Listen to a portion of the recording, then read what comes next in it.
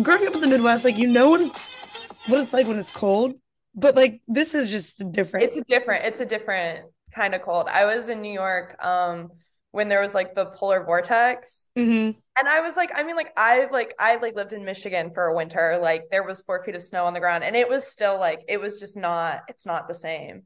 Something about like the ocean air. It's like really evil. It's so true because it's like that, and it's so dry. When I first got here, my skin was like peeling off my Oh my face.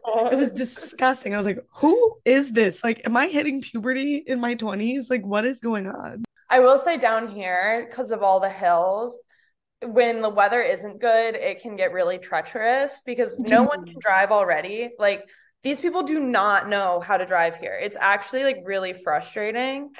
Cause we grew up in the same place. Like we know Yeah. how to drive in snow, on ice, Hmm. things like that. That does not exist here. And so it's super hilly and the streets are all really narrow. And Mm. it's like anarchy and it's really frustrating. I went to Cincinnati, I think probably like three times. And I vividly remember being like, I could never live here because the roads are so horrible. Like, Yeah. and It, I drive a Kia Forte. Like, it's not like I drive any like big behemoth. I drive a small car. no, I have an SUV and I've always driven SUVs. And like I remember my one roommate, she had her friends visiting from Cleveland and they were like their minds and they saw me whipping my SUV around like I was driving them places and they were like, "How do you get this thing through these streets?" And I'm really spatially aware. Built different, built different. Feel different and better, but Exactly. But yeah, so welcome to AA, which I realize is kind of funny saying AA, given the topic that we're going to talk about. not my But first AA meeting, but yeah, exactly. But I want to introduce you to the podcast, and I'm trying to like figure out, mostly because like I have a gap of my knowledge of who you are. I have my high school Greta, and then I have like Greta that I've been keeping up with on social media over the past, I don't know, 4 or 5 years. And like what I know about you now is like you graduated from Cincinnati, you're living in Cincinnati, and you're an artist, and you're sober, and that's all I've got. I mean, I think that's pretty accurate. Like if I had to just like give someone a spiel, it'd be like that. I have two cats. Yeah, that's right. I'm trying to think of things to add. Like I love Diet Coke. I don't know. If I were to write a biography of myself, that's everything that I would include and scene. Pretty much, yeah. Oh, also, you had a few viral TikToks. Unfortunately, yes. Yes, made a few cents on those. Yes, that is yes. Love. Okay, but seriously though, how did you decide? Okay, also, first of all, I started reading that book that you posted on your Instagram story a while ago. Not that I started reading it a while ago, you posted it a while ago. It was Quit Like a Woman. Yeah, by Holly Whitaker. I actually, yeah, I when you sent me the questions, I like jotted down some things and I wanted to mention that book. She just really, I think, especially the first few chapters, she really like just lays it out for you, like what I mean, the social implications are of drinking, your health implications, societal implications. I think she does a really, really good job of kind of giving you like not I mean it's not a bulleted list in the book, but she just really lays out for you. She's like, these are all of the things you're risking every time you drink. And a lot of people don't even think about it. Yep, exactly. Because I know for me, I recently decided that I wasn't going to be drinking for the foreseeable future, if ever again, because I was like diagnosed with some mental health items. And I was like, okay, I don't need to be drinking because I don't want to be medicated. And if I don't want to be medicated, then I need to be more cognizant of the actions that I'm making. And once I decided that that's what I was going to do, it kind of was like really easy for me to make that decision, largely in part because I'm only a social drinker. I would never drink by myself. I've never had a glass of wine by myself. I've never like even had a white claw by myself ever. I have only ever drank with people. So me being by myself, making the decision, I'm not going to drink anymore, completely easy. The first time I stepped out into a social setting where drinks were involved, very close to succumbing to peer pressure. And it sucks that like, at least for me, like that was also something I struggled with when I first. How long have you not been drinking for? October 15th. So what is that? A little over like 20 days? Okay, yeah. Well, congratulations. Thanks. One day at a time. So I think my sobriety date, my year was like September 27th or something like that. Mm-hmm. So I'm a little bit over a year. That's awesome. Yeah, I thank you. It was a really big milestone and it made me feel really proud of myself. And I was gonna say, like, I think for me, and this isn't the truth necessarily for everyone, but I do think that for a vast majority of people, the choice to get sober is like tied to, mental health and, how we feel about ourselves and just wanting to do better by ourselves. And so for me, it was that. And when I first decided, the first time I got sober was a failure. I failed. Mm-hmm. I did a really, really bad job. Well, it's easy to fail. So yeah. And it's like, and the thing is, and I think a lot of people like they're really, really hard on themselves when they fail. But it's like no one's good at anything the first time they do it. It's like when you ride a horse for the first time, it's fucking scary and you probably don't know how to do it. It's the same thing. It's like sobriety, it's like it's hard. And so like the first time I tried to get sober was April of 2021. And I was sober for about 2 weeks. It was like right before I graduated college. And my friend like called me. She was super drunk and she's like, "Oh my God, like come out to the bar, like with me and my boyfriend, it'll be so much fun." And like I like had told everyone I wasn't drinking, but I don't know how seriously the people in my life at the time really took that. mm-hmm. Like, I mean, and I'm sure you probably, I mean, I don't want to make any assumptions, but it's like some people are just like, oh, like that's a phase. Yes. Or like my mom is convinced it's a phase. Yep. It's really cute of her, but It's good, but that's simply not the case. no, it's like it's been over a year. It's a little bit more than a phase now, but mm-hmm. maybe in like 30 years that's allowed to be a phase, but I don't know. I don't see myself going back to drinking. But yeah, so my friend was like, "Oh my God, come up to the bar." And there's like one thing after another. All of a sudden I was 4 tequila shots in. There was a lemur. I was touching it. And then it's honestly like a really kind of embarrassing story. And it's the whole can of worms. But yeah, the next morning I was like, damn, that was crazy. As one does after 4 tequila shots and touching a lemur. Yeah. And I was like, you know what? Maybe I'm just not cut out for it. Mm-hmm. Cut out for sobriety or cut out for cut out for sobriety. Yeah, okay. So I didn't try again for a long time. Which is like, I think that was like, I mean, I'm not gonna say that was like I was like, I'm super proud of that time in my life where I was like, I just kind of gave up on this thing that I had wanted. Like I had about getting sober months beforehand. I just like kind of accepted that maybe I wasn't cut out for sobriety, which is like maybe not the healthiest thing to admit to yourself. And especially at the time. And like something like, and I'll be honest here, like I am bipolar and I didn't know I was bipolar for up until this point, most of my life. Same. I had no idea. I just thought I was like, depressed or, whatever. And like in hindsight, like it's literally 2020. I'm like, you mean to tell me that I have been experiencing this my entire life? And I just found out. And that's just the big bad boy in the room.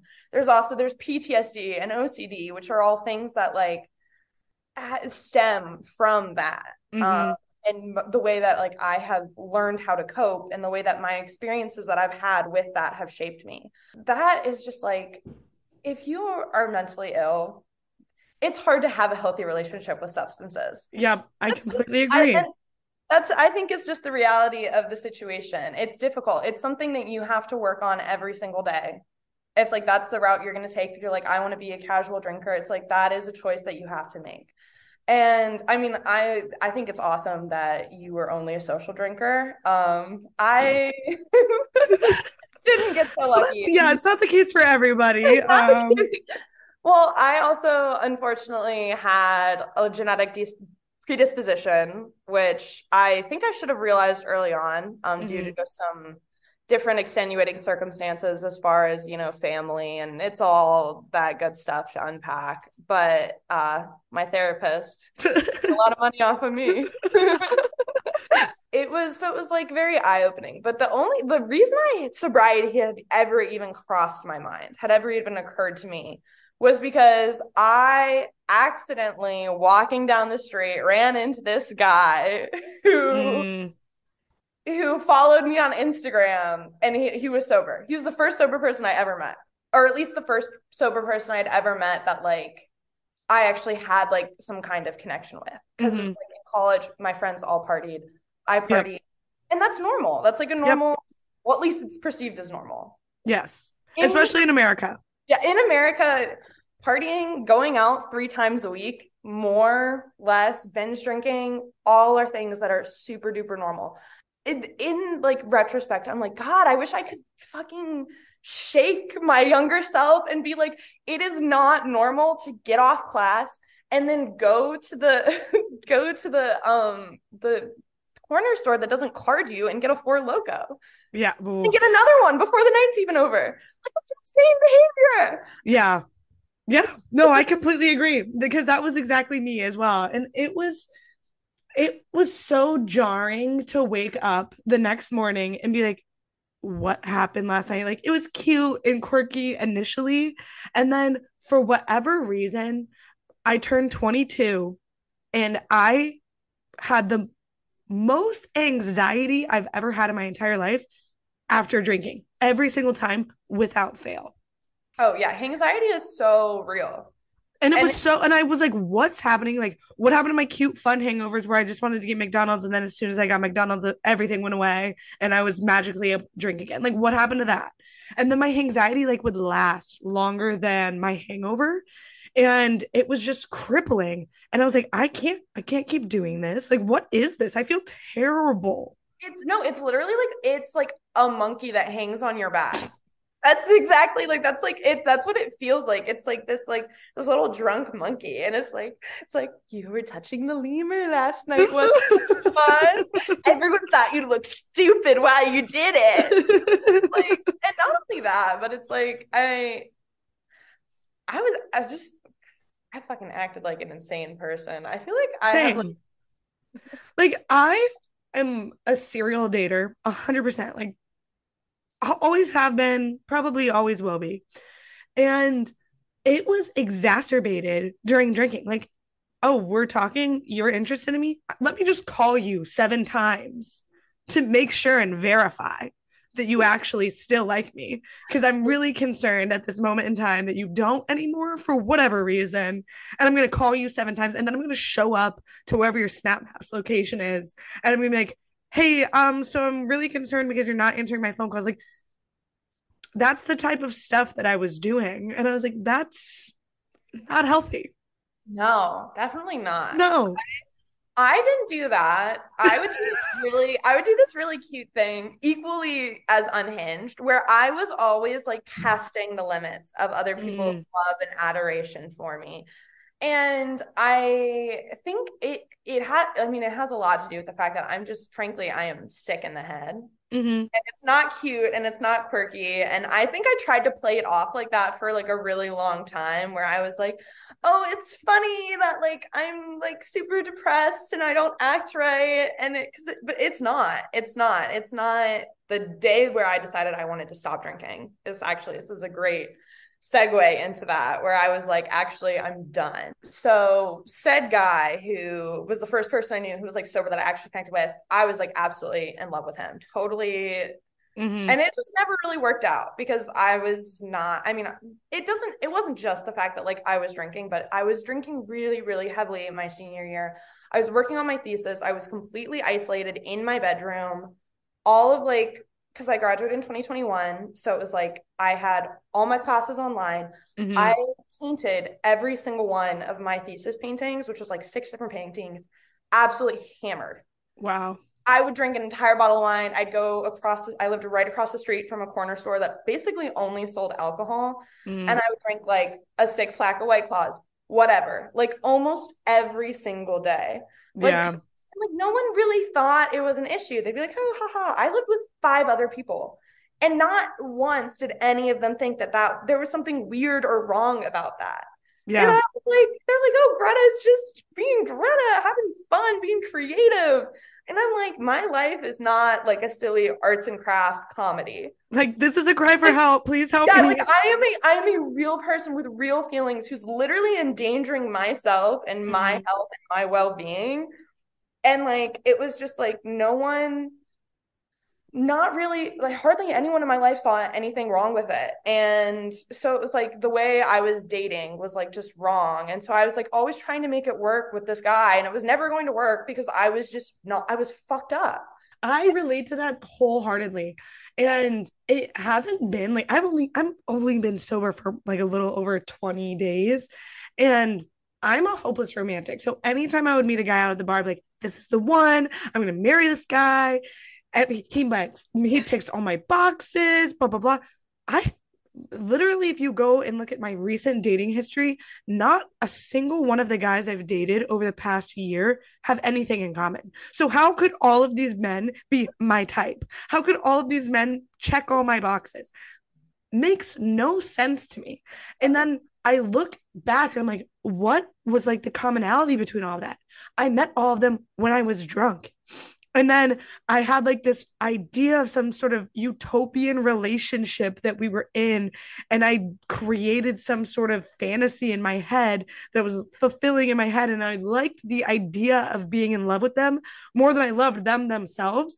But my brain was like, oh, I love them. I want them to love me. And the only way to do that is to be like hot and fun and go out and get drunk and call them 7 times. Or test their love for you. Exactly. Like it's like no, and you always it's like the immediate gratification of getting that back, especially like when you're intoxicated. It's like getting like 100 likes on a post in 1 second. You're like, ah! Yeah.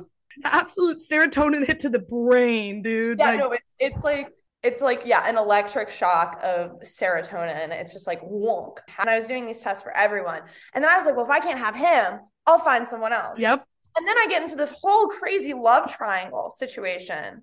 And it's like I just wanted approval. I craved that, just I don't know. But anyway, basically the night, it's a really, really embarrassing story, the night. And I'm gonna just go over basically sober guy's ex-girlfriend sits at a table with me and my friends at a bar. And like we were having like a 1980 night, pop infused, drunk, 20 something single girl, so slay evening. And Taylor Swift's wet dream is what you're describing. no, literally, this girl sits down, and like none of my friends know who she is because she means nothing to any of them except for me. And everyone starts telling her how beautiful she is. Yeah, and something about that moment, I just snapped in half like a fucking glow stick. And then the rest of the night, it was just like I was here, I was there, and no one could get a hold of me. It was like calling and texting, and I end up at the guy's house, and I'm fucking a train wreck. And he hasn't seen me like that a lot because, like, I'm a cool girl. Yeah. I have my Girl. shit together. I'm fun and not like that, and I don't get drunk like that. I have 2 drinks, and that's like not the truth. Like I'm good, and I'm literally like off a fucking 6 pack of beer and 7 White Claws. Who the fuck knows? Yeah. Ethanol directly into my veins. And this is the only time he's ever really commented on my drinking. He's like, you never act like this when you're not drunk. And that was like the sobering moment. Me standing there, I think I had a fucking corset top on. I was like all laced up, shivering. My mascara, I'm sure, was all over Running. my face. Mm. And he's like in his pajamas. I'm keeping him up on this night. And I was like, oh my God, like I'm the problem. Yeah. It's me. Yep. That is exactly like I didn't have a corset top on and my makeup wasn't running, but I was talking to a guy and he wasn't giving me the attention that I wanted. And so I screamed at him at the bar in front of all of our friends. And I immediately walk out of the bar and he looks at me and he goes, "We're not doing that. Like, let's go home." We go home. And then while we're like at his apartment, I'm pretty sure, I don't know because I was like blacked out kind of. I'm pretty sure I kept telling him I loved him to like overcompensate for yelling at him at the bar. And then the next morning I woke up and I was like, oh my God, a crazy person took over my body and acted on my behalf yesterday evening. And I am so sorry for that. And so I didn't talk to him all day. And then normally we like text after work and or he'll call me. No text, no call. I was like, okay, I did something bad. So I'm gonna call him and apologize. I called. He didn't want the apology. Obviously not. Like, I was a crazy person. What type of person wants to talk to a crazy person? Like, you're not rational. And so it was kind of, I had a lot of moments like that. Um, and I kind of let my impulses while I was drunk get the best of me. And I let my insecurities get so heightened while I was drunk. Like, I am the most self confident person that I know when I'm sober. But as soon as I'm drunk, I need immediate validation from people. I need people to tell me how much they love and appreciate me. I need everything from everyone. And it's a mess. And it's like it's almost funny, but it's like sobering how much validation I require when I'm drunk. And I was like, I never act this way when I'm sober. And then shortly after that situation with that man's happened, I was diagnosed with bipolar as well. And the same sort of thing happened to me. I was like, how did I live 24 years of my life without knowing this? Call my mom and she's like, oh, yeah, like I've actually been diagnosed with bipolar. And I was like, great. Would love to have known that my last 24 years on this earth, but okay, thank you. And when I was reading through, because I knew nothing about bipolar besides for like what you said to people on the playground when they would like get really mad at you at recess. And so I looked up like some of the symptoms, and a lot of it was like impulse decisions, like you're making terrible decisions. And I was like, okay, so if I'm making poor decisions sober and this is being heightened when I'm drunk, let's just take that out of the equation. And that was like exactly when I decided that I was going to become sober. I was like, I can't make decisions sober, so I'm going to start making, and I definitely can't make them when I'm drunk. So I'm going to quit drinking.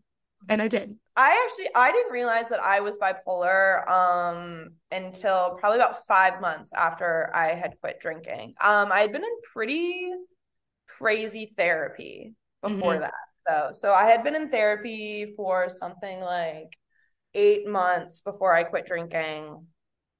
And then about 4 months into that, I was having a really hard time. And it wasn't just because of, I had quit drinking and I had stepped back from a lot of people in my life. I'd stepped back from like anyone I'd been romantic with. I was like, you know what? Like this now is not the time for me to be doing Mm-hmm. this. I'm like, I have some serious soul searching to do because the way I've been acting was not okay. And it's like, Mm-hmm. and I think it's important to hold yourself accountable because like it's like yeah I can sit here and be like yeah that was crazy that was nuts, I did that, but it's like at the end of the day like I did that and like I Mm-hmm. damaged real people and I hurt their feelings. Like I was drunk and I was the villain in someone's story, Yep. and that 100%. sucks. And like that sucks because it's like I mean but that's just the reality of it. And like that was something I'm like, and I never want to put people I love and I care about in a situation where they're concerned about my safety, where they Mm-hmm. don't know where I'm at, where I have said things to them that I regret,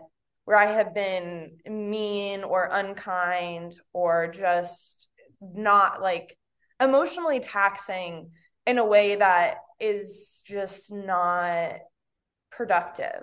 Right. You can have like I mean like I in my friendships and my dynamics change. Like I only have a few of the same friends that I had when I quit drinking. And it was because when I quit drinking, I realized that I didn't have in common the things that I had in common with them when we first became friends. I mean, most of the people I was still spending time with, I met when like my first few years of college. And like I partied really hard and they did too. And so that was like something that we had bonded over. So it was like when we talk about our funny memories together, the things that we enjoyed, it's always memories we hardly actually even remember. It was, Right. oh, I think this person did this, and then maybe they did this, and then you were crying doing this.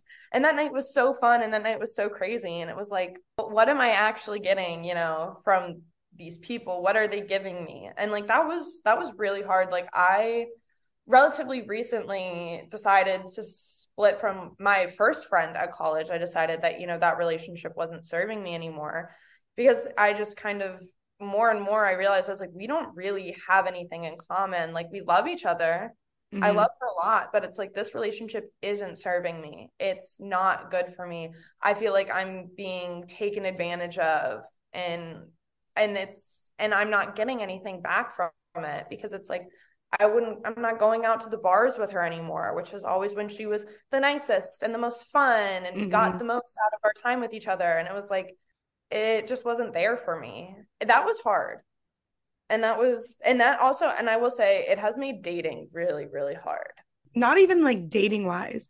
I went out with my coworkers last Wednesday and they've all seen me drink before. They've seen me house beers. They've seen me way drunker than I ever needed to be in front of my coworkers. And everyone goes up to the bar and I'm like hanging back because I really don't want to go up and have to deal with that because that's like the first time that I was ever soberly with a group of people going up to a bar. I'm like trying to scan the QR code on the bar to see if they have any non-alcoholic beverages because I was like, all right, well, I'm gonna like try and figure out what I'm gonna order so these people like they don't catch on to me, like they don't realize that I'm not drinking. And I couldn't find any non-alcoholic drinks on the menu that weren't just like lemonade or Coke or Sprite or whatever. And so I was like, oh, I'll just get water. Like I'll figure out what I'm gonna drink in a minute. The bartender is like, come on, I'll make you a drink, like really quick. I'll just make you one. You'll like it, I promise. I was like, no, no, like that's okay. You don't have to do that. And he makes me a drink and he literally just shows up at the bar. I'm like, my stomach dropped. I was like, I can't, I can't drink that. I looked at my boss. I was like, I'm not drinking that. And he's like, oh, no, you don't have to. Like, don't worry about it. And then I go over to the bartender. I was like, hey, look, dude, I'm sober actually. And he's like, oh, no way, me too. I was like, then why are you shoving this alcohol onto me? Like, what the hell? And he ended up handing me, it's called Just the Haze. It's a Sam Adams IPA and it's zero proof beer. It was actually pretty good. It tasted like apple juice. NA beers kind of go off sometimes, but I was like a really big craft beer fan, so like I kind Yeah. of expected to like them. Yeah. I mean, I was kind of not because I was like, what's the appeal of beer if there's no alcohol in it? But like, that was one of my first encounters of like going up and trying to figure out, okay, how do these people like, how do I make it seem like I'm still cool and like want to have fun? Like, I've not even approached the dating front of that. I've not even like, I can't imagine because like people ask you very casually, like, hey, let's go grab drinks. People don't ask you to like go and grab a bite to eat. Like, that's not casual enough. Drinks is casual. It's so casual. And I don't drink coffee. Like, Yeah, well, I know that with the going up to like bars and stuff, just since like that's like on the table right now, I have just at first I was like really like weird about it. I was like, I'm just like not like I'm just not in the mood, stuff like that. And now I'll just straight up be like, I don't drink or I'm sober. And for the most part, honestly, people are really, really cool about it. Sometimes people ask really inappropriate questions and related. Are you pregnant? And I said, yes, 9 months today. I'll be like 9 months. Or I'll mhm, be like, yeah, I'll be like, yeah, I've been cooking this guy up for like a year and 2 months, yeah. like 400 days. Um, but like I've had people like these kids came into work. I will say kids because I'm not sure they were of legal drinking age, but they were drunk. I'm like part-time at a store where I actually get to sell a lot of my own stuff, which is really cool. That's And sick. I've been there literally since I was like 20 years old, and quite frankly, I just like love working there. So I'm like, why stop? Honestly, like if you have a good work environment that you love going to, Yeah, and good for like you because a lot of people simply do not. yeah, and like 3 days a week, that's nothing. Yeah, no. It's so slay, honestly. But they were trying. One of the stores is like right next to a restaurant that is like mostly bar. And they were just trying to like bring me over a drink. And I was like being really nice about it. I was like, oh no, like I'm at work. And they're like, oh, that's your kind of. And finally I was like, I'm sober. I was like, I don't drink. I'm sober. Cause I was like, maybe this will just like, and they're like, oh, are you an alcoholic? You know, when we talk about like what is an alcoholic, there's so much nuance to discussion. I think Holly Whitaker goes over it really, really well in the book. And like, what is alcoholism? Like, why do we have this stigma against, you know, being upfront about, you know, what it is? And I was like, you know, that's not like super an appropriate thing to ask people. And there's a lot of nuance to it. And I was like, no, I just don't drink. Because you know what? I just don't drink. And it's like, I'm not like in a 12-step program. No. I've been to AA meetings. Actually, while I still drank, I'd been to AA meetings, not like because out of my own volition. My mom actually would take me to them, which is like my mom also drinks. So I don't, it was just like, it's like uncomfortable. And then when people ask you things like that, there's no really easy way to answer it. So it's like, I don't want to like look them in the eye and be like, yes. Yeah. And it's also like at the end of the day, none of their business. No, and really, like, why do you feel entitled to that information? No, it really so what if I am like, what are you going to do? Like, how does that serve you? Like, what do you gain from knowing that I'm an alcoholic or not? Like, no, literally. And it's like, I've had this experience before. So I have self-harm scars and I have had people ask me about them, which is like a really insane thing to do. And I'm sure some people like genuinely, you know, it didn't occur to them that that's what they might be. And like, it's like the same kind of thing. It like puts people on the spot and it's just like, honestly, like kind of a rude thing to ask. And like, I'm like, do you want me to look you in the eye and tell you that like I tried to take my own life? It's like, it's not a fun conversation. It's like, no one wants to talk about that. So it's like, I really feel like people need to like think about the questions that they ask before they ask them. And they're like, am I actually prepared for a serious answer right now? Or is this just like an impulse thing? Yeah, you know? I completely agree. And it's like, seriously, don't ask me questions that you don't want the answer to. And also at the same time, first person I met that was sober, he came up to me and I work at a bar, by the way. So like I work part-time at a bar. So after my day job, like I wanted to make friends in the area. And I was like, oh, like a bunch of people my age work at a bar. I'll go work at a bar. And so we go to this party and everyone is absolutely belligerent, including myself. And I go up to one of the few guys that I knew that was working. And I was like, oh, are you going to grab a drink? And he's like, no, I'm actually sober. And I remember looking at him and being like, so I didn't say anything, but I was like, oh, that must have been like, you must have had a traumatic experience. Like you must have fucked up pretty bad. Like you're only in your 20s and you already decided that you're sober. And now like looking back on that was so unjust for me to even think. Although I didn't verbally act on what I was thinking, the fact that I was even thinking it is so inappropriate and vile. Like, why did I just assume that? Like, I don't know this man. I don't know why he decided to do it. Could be for health reasons. Could be because he's like susceptible to addiction. Like, could be literally anything, but it's not my goddamn business. I'll tell you that. Okay, so super fun, quirky thing for me to do. I'm a broke bitch and I don't have Zoom Premium. I only have Zoom Basic. So what that means is when I have a guest on my podcast, I record all of my meetings through Zoom and the first 30 minutes are free. And so I schedule 2 back-to-back 30-minute meetings and I record both of them and I just stitch them together in the editing portion of my podcasting journey here.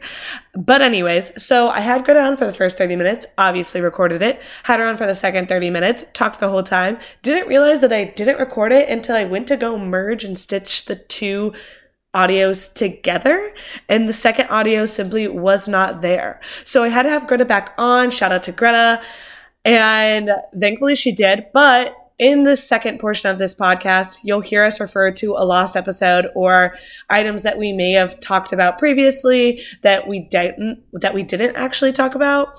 And so those are both in those episodes that just are now missing.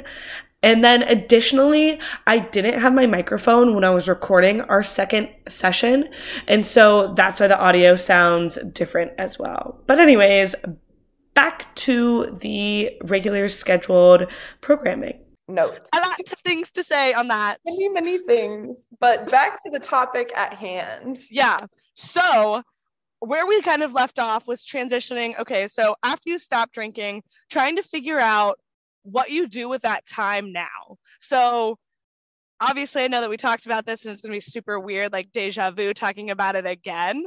But obviously, you have more, you were talking about how you feel like you have more time to do things and life just feels like there's so many more opportunities. So, how have you personally harnessed that time? So a lot of people will pick up new hobbies, which isn't really something that I experience so much. Like I play guitar now, which is something that I probably wouldn't have had the time to pick up if I had still been drinking. But like other than that, I've always been very hobbylicious, which I know that I've said before. And it gives me more time to really focus on those. Like in the year that I've gotten sober, I started my own business. I have an LLC, which is really crazy. Awesome. Which is, I mean, not to say that I definitely would not have started it if I hadn't quit drinking, because like, I don't have a crystal ball. I can't, right.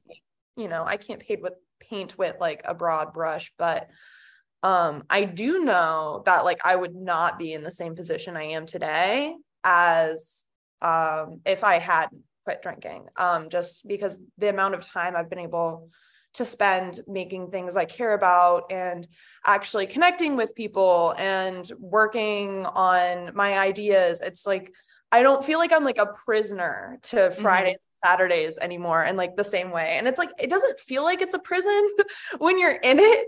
It's like what I imagine like an animal that's never been out of a zoo. It's just lived in captivity its entire life. Like you think you're getting all this enrichment and you think it's so much fun and you're like, woo, and then it's like, once you're out of it, once you suddenly are not constrained by these bounds of like, oh, on Fridays and Saturday nights, I have to go out with my friends and we have to drink. And then on or on Saturday and Sunday mornings, I'm going to be super hungover. It's like, that I don't feel the compulsion to have to go out. Like I do go out with my friends still sometimes, but it's like, I don't feel like that's something that I have to do to have a healthy, well-balanced social life. And then the next day, I don't feel like shit in the morning. So like I can wake up at 7 a.m. and go to my Pilates class, and then I can go to a coffee shop and like write or whatever the hell I do. Like I'm working on a fucking manuscript right now. I definitely wouldn't have time. I wouldn't have time to do that if like you were hungover in bed. Yeah, if I was hungover in bed, no. Or that's so funny that you say that. Not that you're writing a manuscript, because that's first of all awesome and amazing. But I remember so vividly my freshman year of college, I so desperately wanted to be the cool girl that everyone wanted to hang out with and go out with. And if I didn't have plans, I literally barricaded myself in my room, and I was too embarrassed to leave my room on a Friday night. Like if I had laundry to do, I waited until I knew everyone on my floor had left to go to the bar to do my laundry, because I was embarrassed to stay in. And it is exactly what you described. It's a cage that you're in that you don't even realize that you're in. I was like, oh, this is normal. Like people go out. I'm just embarrassed that I'm not going out. People are going to think I'm lame. No, there's things to be doing other than drinking. Like in hindsight, that was like the most insane thing I think I've ever experienced in my entire life. Like there's no way that is a normal feeling. Like I'm hiding in my room because I was too scared that I didn't have plans to go and get shit-faced with my friends. Yeah. There's something wrong there. It's nuts the way that we've been conditioned to think that like Fridays and Saturdays are for this, and if you're not doing this, you're lame, you're a loser, like you're no fun. Like what are you doing this weekend? Like I'm hanging out with my cats, I'm reading a fucking book. I've read 30 books this year. That's amazing. Which is like I've tried to be a reading girl. I know that's like the trend now. I've reading 2 books right now, and I'm just a slow reader in general. Like I would love to have read 30 books. I know that about myself, that I will not, like even with all this new time that I have, I will never read 30 books in 1 year. So that's just extremely impressive to me in general. Yeah, I joined a book club. Like damn. Like, you saying I don't do new hobbies, joins a book club, writes a manuscript, paints all the time, runs a new business. Like, yeah, no. No new hobbies Yeah, here. it doesn't feel I think it's because I've spent like the whole last year working up to all of these things. It doesn't Mhm. feel like as big of a deal as I guess it really is. Yeah, When I think it's about the things huge. I did with my free time before I quit drinking, I'm like not all that much. I mean, I definitely painted. I painted a lot. Actually, I Right. probably painted a lot more, but I Hmm. think that I also didn't have like it's like and as I think we mentioned in the first part of this, like I used to just shit faced and paint, which is like not a really, it's not a very healthy creative process. Hmm. It puts you in a rut. It really, I think it really gets you get kind of stuck in like this valley of just like of concepts and ideas, and it's like there's no, you can't see over like the Right. range. So it's like, and now it's like when I paint, like I mean, I still paint a lot of the same stuff. I'm still exploring a lot of the same concepts. I'm also like working on MFA applications. Yeah. If I have time to Just do. another thing to add to the list. And like, so my thesis and like, the work that I did on that is like a really big part of the application process. So I'm still expanding on it. But it's like, I also have so many other things that like I want to paint or I'm interested in painting or I can read about so I can think about painting it. Yeah. So I don't know. That's truly beyond me. I like painting. I find it very therapeutic. I don't have a creative mind. Like I can replicate art really well. And I'm like pretty good at doing like your standard fraternity, sorority, cooler painting art. Like I'm good at that. You're like, I can paint a fucking cooler. I am good at that. That is something that I am good at. Now me like analyzing feelings, I've been trying so hard. So I have this book that I want to paint in, but I don't even know where to begin with like how to analyze my feelings and put that into a physical form other than words. I love writing. I've been journaling since I was a little kid, and I've journaled way more now that I've like become sober because it kind of has become my companion through my sober journey, or my journey of sobriety rather.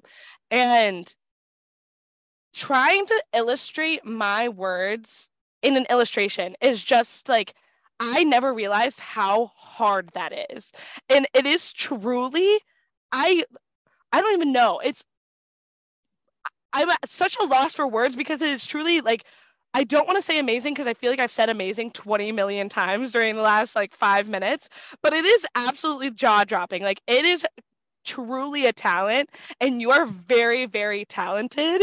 And I just want to let you know that because like that was my whole synthesis of that information. Like it is truly unreal that that is something that you can do. Thank you. I really appreciate that. I work very hard at it. That means a Yeah. lot.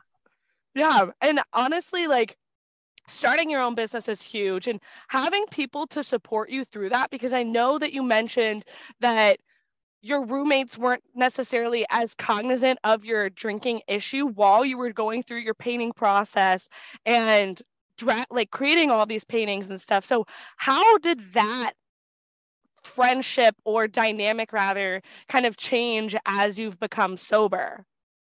How did my friend, well, a lot of them I'm just not friends with anymore. Hmm. I just realized I didn't really have anything in common. And I think that this is like something, and that people write songs about this feeling, and people like, I could name a million and two pop songs about this feeling where like you're out and you're partying and you're having fun with your friends, and but you still feel alone and you still feel Hmm. like there's like an emptiness, and that's because it's like it's easy to have fun with anyone if you're fucked up. That's It's so like true.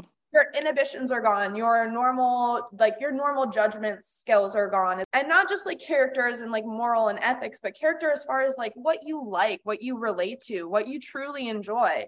Hmm. um Substance, some would yeah, say. literally substance. And it's like, so it's like I realized it's like a big part of the reason why I felt so alone is because I was spending time with people who like, yeah, I had a ton of fun with them when I was drinking. But like when I was around them other times, I'd feel anxious or depressed because I was like, I don't have things I feel like I can talk to them about. Or Hmm. when I do talk to them about, I feel like they're putting down my interests or my hobbies or whatever. And it's like, that's not a healthy way to build friendships. It's like, you should be building friendships on shared interests and passions and hobbies and things you can do together. Experiences have been like one of the biggest things I've been able to bond with people, is like actually going and like doing things together. Yep. And that has been so substantial. And I've really found, I think, like a community of friends who, like, a lot of my friends do drink. I do have sober friends though too. But it's like, I can go to my friends to places where there's going to be drinking happening, but it's not weird, or I don't feel uncomfortable because what's going on, we're listening to fucking stand-up comedy, or we're going to see a band play. Yep. Or like, even it's just like the group of people that I'm with, I can be with them and I can have fun with them and I can have a conversation with them and not feel like I need to be drinking to do that, or Right. to not, even to just not have anxiety around them. Yeah. And I completely resonate with that. When I first moved to Boston, I met all of my friends by drinking. And so now that I'm not drinking anymore, I'm like struggling to figure out where my friendships are. And another issue that I've kind of realized is that I'm a serial dater. I'm always dating somebody. And I realized why I was doing that was because I was actually forming connections with these men because we weren't drinking all of the time. We would hardly drink. And so I would create such deep connections with all of these men, and I would want to just be friends with them. I didn't even want to be in a romantic relationship with them anymore. And I was like, why does this keep happening with only men? I only have this issue with men. I've never once like gone out with a girl and been like, oh yeah, like she was cool, like, but it was just such a weird like feeling for me because I was like, I can so easily relate to men and I'm having a great time making friends with men. Why am I not having a great time making friends with girls?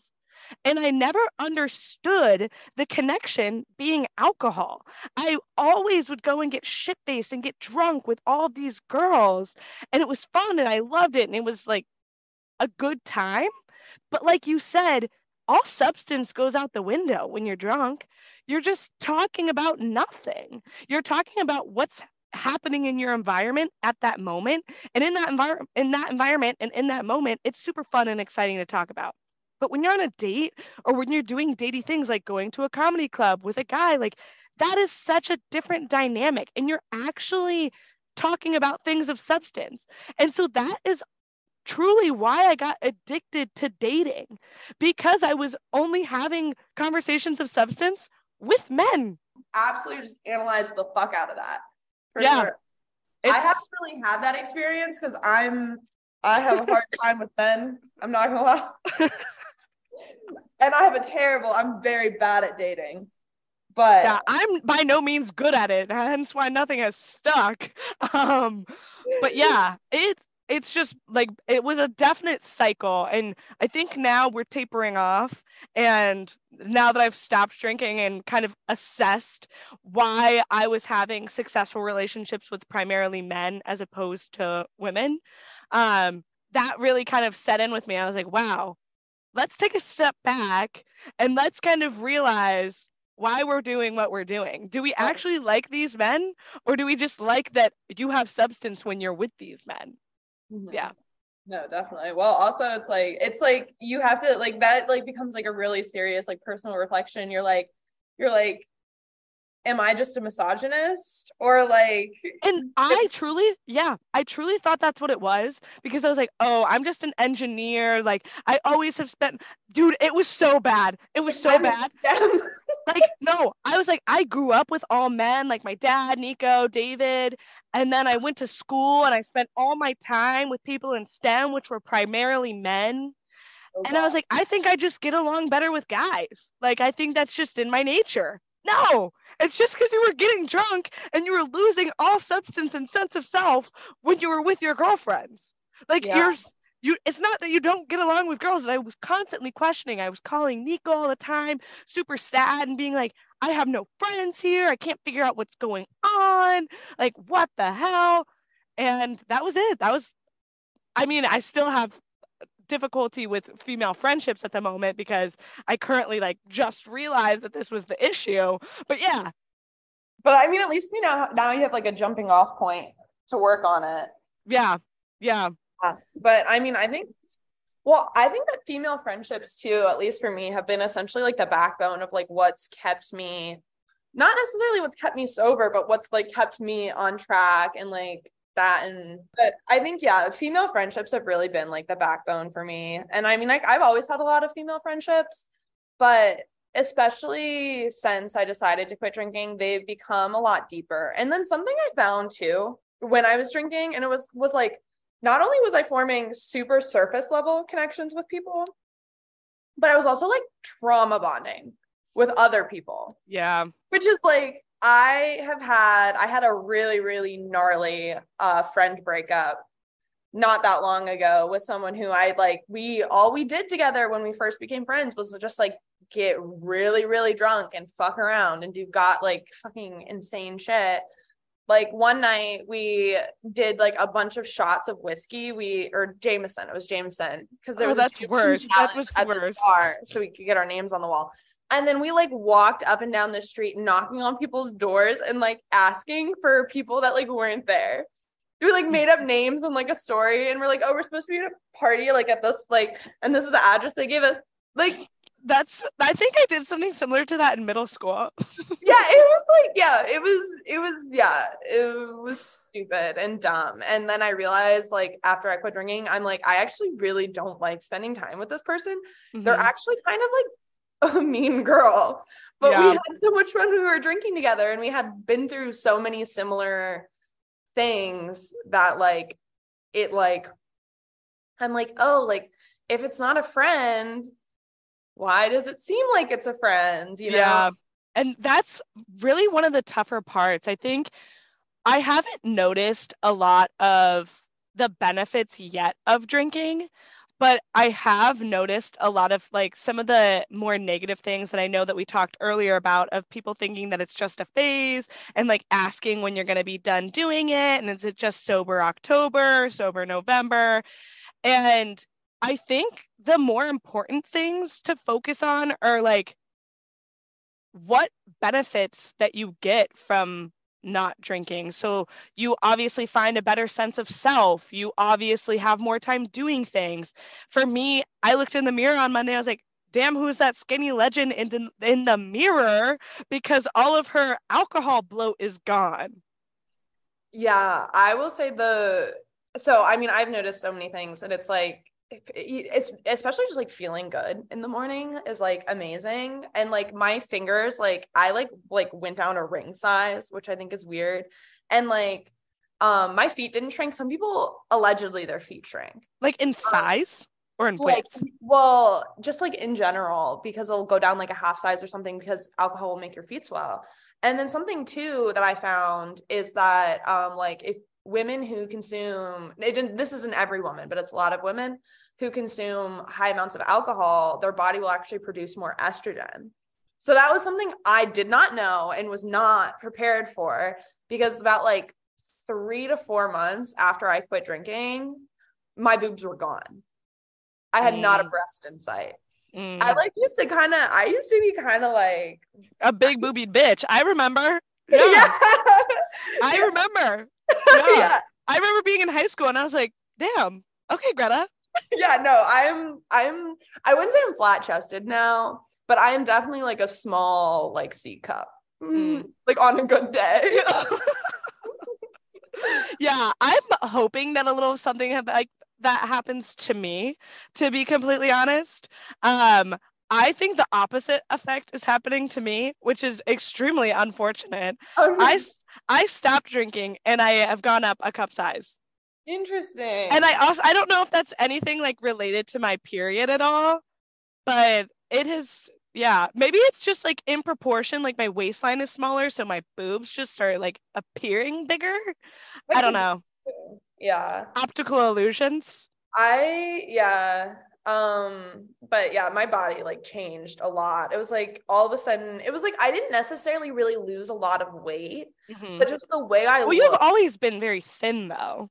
Yeah, the way I looked was really, really different. And then like About how when I went to I was really athletic growing up. I taught you how to swim, which I thought was like a really cute part of our lore that Yes, didn't make it. I know. That was Um, such a crazy time. I literally could not believe that you were an athlete and then you got in the water and you just started swimming. And I was like, is that Michael? Katie Ledecky? Is that you?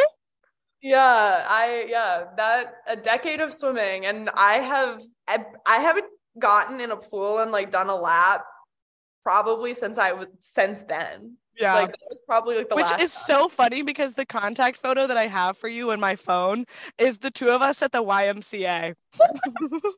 Oh, that's hilarious. I used to love swimming. I don't know why I got out of it. Now I'm really into It's hard. Pilates. Well, Yeah, it is hard. and Pilates is also also hard. Pilates is so hard. And the upsetting thing about Pilates is that the majority of people in the class are middle-aged women and they can all move way more efficiently than I can. And I'm like, I didn't think that this is how bodies were supposed to work. Like, I thought as you aged, you deteriorated, and you all are moving way better than I am without breaking a sweat. I'm here panting, my legs are quivering, I can't stand up straight because you all are just like moving your bodies like so perfectly, and you're just so strong. I No, can't relate. whenever my Pilates instructor is like, "Oh, beautiful Greta," I'm like, "Yes." I'm like, "Fuck you." Fuck you, Pam, in the front row. Yeah, because a lot of the Pilates classes I go to, I'm one of the youngest people there, if not the Yep. youngest. I think it's fun, but my Pilates, I went to my 7 a.m. Pilates class this morning, which I never would have done if I were still drinking. And there was the guy next to me, and I was like, I have got to show this man up. He was like, he had to have been my dad's age. No, absolutely no reason for the competition besides for own moral gain. I know. I was I was like, man, this is really how I have fun these days. But it is true. Once you do those small little milestones of beating an older person in Pilates, something as mild as that becomes a huge win and boosts your ego for the rest of the day. Yeah, but I was super inactive when I was in college, and it's I got into a really bad cycle where I had a really bad binge eating disorder, and it was always really bad when I was drinking. So I get super drunk and I'd eat a ton of shit, and then I'd feel like shit, and then I'd be like, oh my God, now I can't eat anything for the next 24 hours, which is just clearly a very terrible situation to be in. And it was that was how I was that was my version of fitness when I was drinking Greta world. And now I'm like, oh my God, I can and will eat whatever I want. And then you know what? If I'm feeling guilty about it, which I don't honestly. I've never felt guilty once. I don't think people should feel guilty about what they're consuming and putting in their bodies, because it's that is I think food is such and I could go on about this. I could write a fucking essay on it, but eating food and is such a unique experience. And there is so much cultural richness in sharing a meal with people that you care about, and just being able to bond with loved ones over I don't know. I love sharing food with people. That is one of my favorite things to do is go out and eat with friends and be oh, we're all going to share this shit. That is Greta's love language, everyone. No, it's just it promotes a closeness. And I think being denying yourself of such a unique experience of taste being such a unique sensory experience is that's insane. People are picky eaters. I can't with that. That's insane. That's just crazy behavior to me. I'm there's so many flavors out there, and I want to put them all in my mouth at the same time. And that is the quote for the entire podcast. It's that is that's what sobriety comes down to, eating whatever you want. But I mean, the reality is I mean, I used to drink all my calories all the time. I loved craft beer. And now it's I don't have that literal weight in your stomach when you drink a ton of beer and then you feel full as fuck and you haven't actually eaten anything. Yep. Or it's so nice. I mean, I could go on forever about all of the ways in which sobriety has just helped me imagine myself as a better person than I am, and then actually like begin to make tangible steps towards that. And I mean, my relationship with food has been almost completely fixed. I would say my relationship with my body is better than it's ever been. I love fucking exercising, which is something that I didn't think I love that for you. Ever gonna love that say for you so much. I think that kind of covers everything in the terms of like the benefits that you've received from not drinking, like both mental as well as physical. And I really truly am happy for you. And it's so amazing that you've had so much growth, like in the matter of a year. That's amazing. Truly remarkable how much you were able to accomplish in 1 year. 1 year. I just can't, like, that can't be overstated. It's cool. And like, I do wish I feel like I have come on here and just been like, this is great. And this is great. And this is great. And all those things are great. Like, that's the reality. Like, this is the reality I'm living in. Like, my life has gotten exponentially better since I quit drinking. But it's like, there are also times where it's hard. Yeah. And it's a struggle. And like, I mean, there's a reason why like in 12-step programs, they say like, take it one day at a time. It's because like some days you have to do that. Like, I mean, this goes back to like, you know, mental health. It's like, I am bipolar. I do have really, really bad depressive episodes where like, I'm not going to lie, like a few weeks ago, I didn't wash my hair for like kind of way too long. I wouldn't even get in the shower. I would take a bath if I would not. I was like, something about like washing my hair seemed too big and too scary to do that. Like, I literally couldn't do it. And like, so like stuff like that's hard. It's not like I quit drinking and then all of a sudden everything was perfect and my life was amazing. It's like, it's about how much work you're willing to put into it and how, you know, how much you really want to imagine a better version of yourself and a better life for yourself. Cause it's like, and like when I quit drinking, I didn't think it was something that I was going to do forever. I was like, I'm just going to get my shit together. Like, I'm going to get like my mind right. And then like, you know, I'll be back to normal. And I'm like, I don't want to go back to that normal. That wasn't normal. At the end of the day, what I was doing, the way I was acting, the way I was drinking, I think that, I mean, we didn't really get that much into, but really like the larger culture of just drinking in America, it's not normal. The way that we act like it's normal to get drunk whenever you're celebrating anything or whenever you go out to do anything with your friends, like that's not normal. We need to take a step back and like really break up with that relationship and examine in what ways it's really serving us. Like not only in how it makes us physically feel, how it makes us mentally feel, how it impairs our relationship. Almost every fight that I've ever gotten into with a significant other, I was drunk. Like, that's not right. Like, that's not healthy. It's an inappropriate relationship and it wasn't serving me. And I don't think it serves a lot of people, but I think that a lot of people are afraid to like take that step back and really examine their relationship because it's like, it is the hard thing to do. And you're going to have people question you. And you're also like, you are literally going to be denying your body of something that it is like not necessarily dependent on, but it doesn't know what it feels like to be without it. So it feels weird.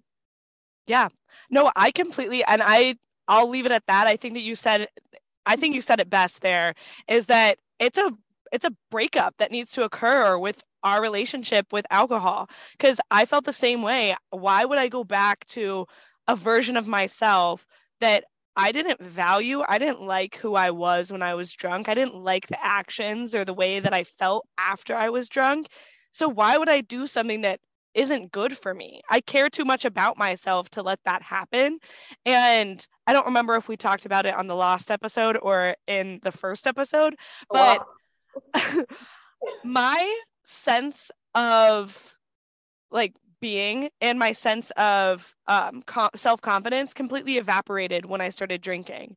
And I'm a very confident individual. And so why would I lose that intentionally? I know what I'm going in to lose.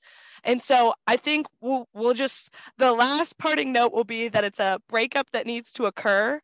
And I am so glad that you came on, and I'm so thankful that you were coming back on for a part 2, because I truly think that this part of the episode is going to be like the element that ties it all together and like allows people to really resonate with what's being said.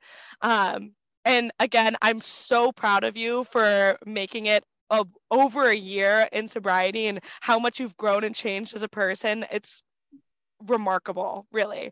And I'm proud of you. And let's have a selfless plug. Oh, my shop. Yeah, so it's bunnyteeth.com, BUNNYT33th.com. Or you can follow me at that same handle. Yeah, I don't know. Thanks for inviting me. I'm so happy this is like one of my favorite things to talk about. So I'm so happy I got to talk about it. Not only talk about it once, talk about it twice. Talk about it so many times. Okay, well, I won't keep you from your pasta or your next meeting for too much longer. So have a great rest of your night. And thank you so much for coming back on. Yeah, of course. It was great seeing you again. Bye, Greta. Bye.